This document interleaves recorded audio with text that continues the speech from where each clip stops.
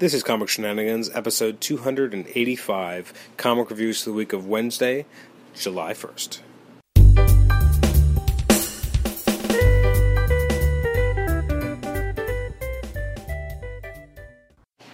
This is Comic Shenanigans, episode 285. It's our comic reviews episode for the week, releases from the week of Wednesday, July 1st. I'm your host, Adam Chapman. This episode's going to be really quick because I'm actually in the middle of my vacation. I just had a week at the cottage, which was quite nice, and I came back. It's a Sunday afternoon as I record this. I had a chance to read just a couple of comics, about 5 from this past week, and then I'm hitting the road and on the way to Chicago with my family until next week. So I don't have a lot of time. So let's just get right down to it. Why don't we?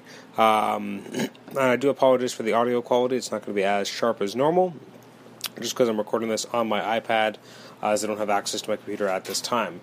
So first up, we've got Amazing Spider-Man number 19.1, which is the second and last chapter of the Spiral storyline by Jerry Conway and Carlo Barberi. I really like the script. I really like the way that Captain Watanabe is being written. I really like how Peter Parker is being written. I like the use of Mr. Negative and the Ringmaster. I just think it's a kind of a fun story. The only thing that doesn't really work is the art. The art at times is not always clear exactly what's happening in the action. The storytelling capabilities of Barberi could be a little bit more refined, I think, and need to be more refined in order for this to be a better book. That being said, great script. I really enjoyed it. I'm going to give it maybe a 6 out of 10. It's mainly the artwork that's kind of dragging it down a bit, unfortunately. Next up is Darth Vader. Now, this is kind of starting a new arc of sorts. Issue number 7 by Kieran Gillen and Salvador Larroca. For the most part, Larroca's artwork continues to impress. At times, the action isn't as smooth, or it's not always clear exactly what's going on, but the whole sequence on Tatooine was really well done. I really liked kind of the way we kind of get a glimpse of what happened in the main Star Wars book. This is really good. It's really well written. The art, again, has its moments where it's a little shaky, but for the most part, this is some of the best Larroca artwork I've seen in a while. Good ending. Cool use of, different types of characters that we're kind of seeing come together. This kind of interesting group of bounty hunters, etc. I dug it. I'm going to give it a 7.5 out of 10. But it was an enjoyable book, for sure. And remains like a lot better than I was maybe initially expecting. Next up is Detective Comics.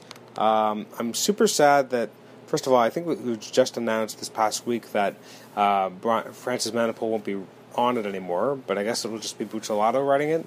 That's a shame. It's more of a shame that we're not getting that we're not getting Manapul artwork, because that would have made this book even better. That being said, I really did enjoy this. The whole Gordon as Batman thing has proven to be a lot more interesting than I ever would have expected.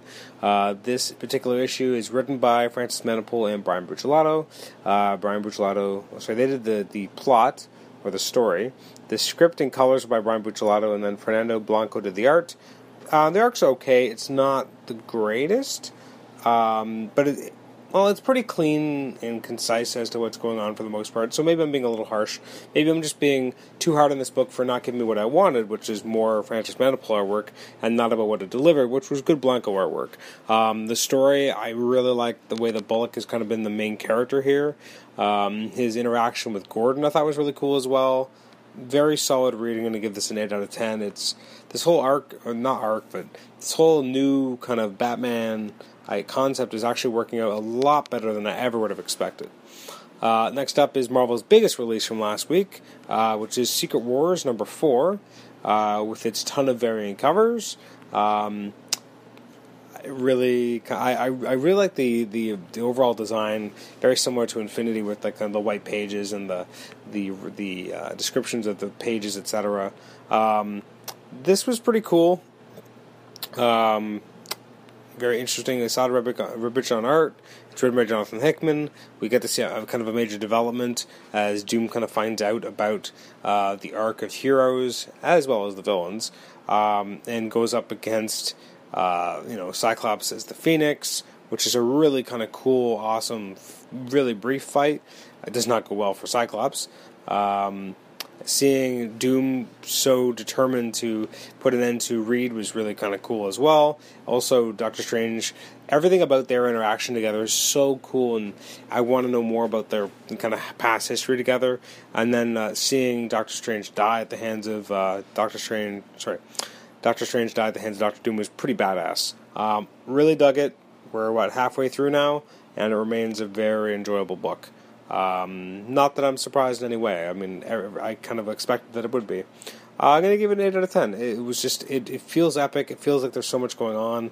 I like that the battle worlds are not necessarily important, but are nice that they exist because it allows them to kind of show more texture to these worlds. But really, if you're not reading anything but Secret War, you're never going to miss anything. Secret Wars is where it's at.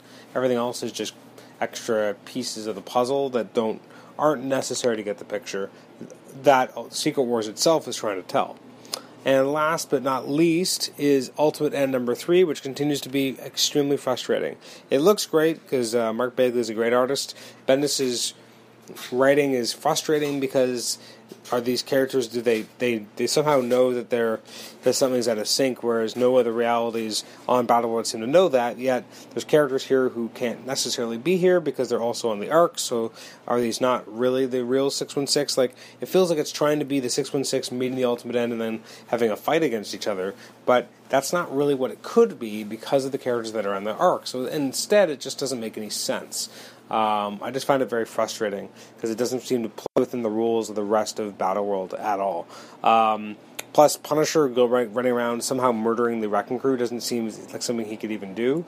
And I'm not even sure which Punisher wins because they look identical. This is not necessarily Bagley's fault, but a little bit Bagley's fault, but also the fault of the writer that it's not even really ever clear which one's which. They look identical, they act identical, so what's the difference? And the whole Hulk versus Hulk thing ended up being kind of not nearly as exciting or as impressive as I thought it was going to be. I'm going to give this a 5.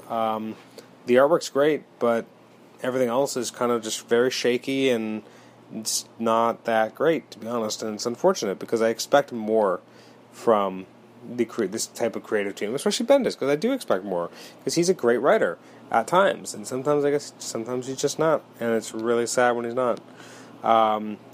Looking at some of the highlighted books that I did not get a chance to read from this past week, they include the following. There was a release of Batmite number 2, Bizarro number 2. There's the Absolute Why the Last Man hardcover came out. That's cool. There was new issues of Green Lantern and Green Arrow, Omega Man. There was the first issue of the new Mickey Mouse from IDW, which I did not get a chance to put my hands on, but hopefully we'll be able to. Really hope I will be able to.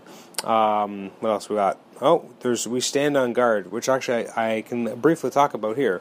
It's by Brian K. Vaughan and Steve Skroce. I don't actually know how to pronounce that. He's a Canadian artist who is well known for working on the Matrix movies with the Wachowskis. He's fantastic. His art here is so different from anything I've ever seen from him before. It's so refined, so well polished. I thought this was an absolutely fantastic first issue. As a Canadian, I liked it even more. It came out on Canada Day, July 1st, so this was great. I'm going to give We Stand on Guard a 9 out of 10.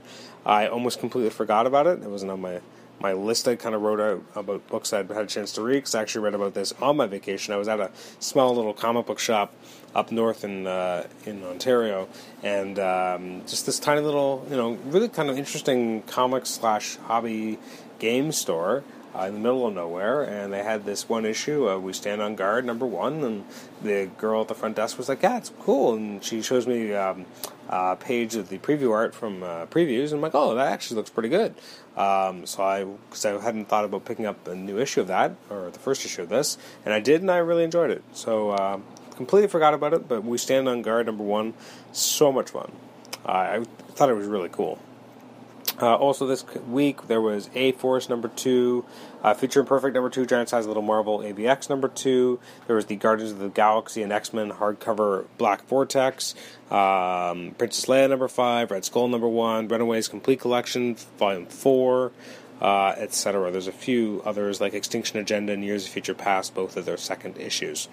Looking forward to this coming week, which would be Wednesday, July 8th.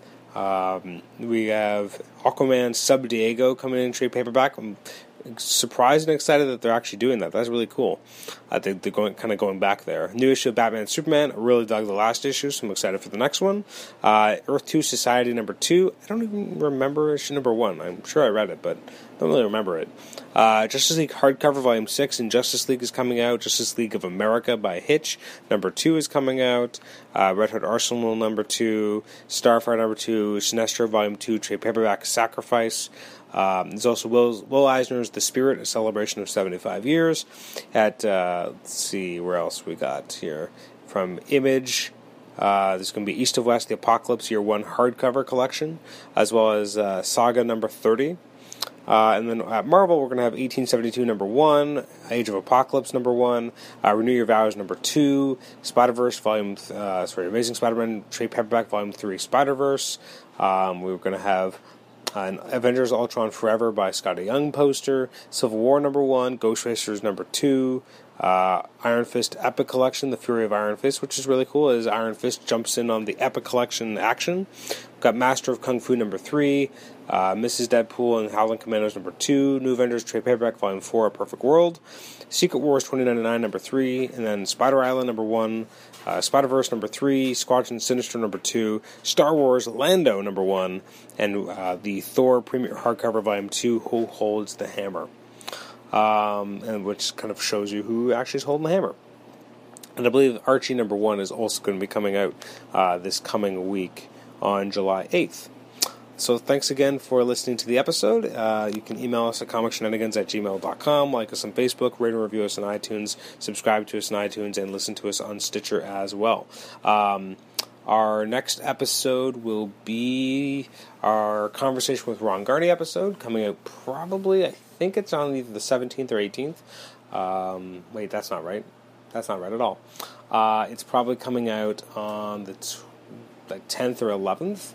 And then the week after is going to be a Comic Shenanigans on Vacation episode that I recorded this past week on Canada Day, actually, or the day after Canada Day, with Paul Scores as we were sitting on a dock overlooking a lake and having a conversation about the all new, all different Marvel Now, right when it was like a day or two after everything was spoiled and kind of released.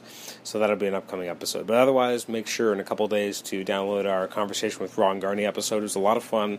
He's a really interesting guy, really insightful, and he had a lot of interesting things to say about his work, and he was very honest and frank about things, which I thought was very refreshing as well, and I got that from our Diodato episode as well. So thanks again for listening, and we'll catch you next time. Bye-bye.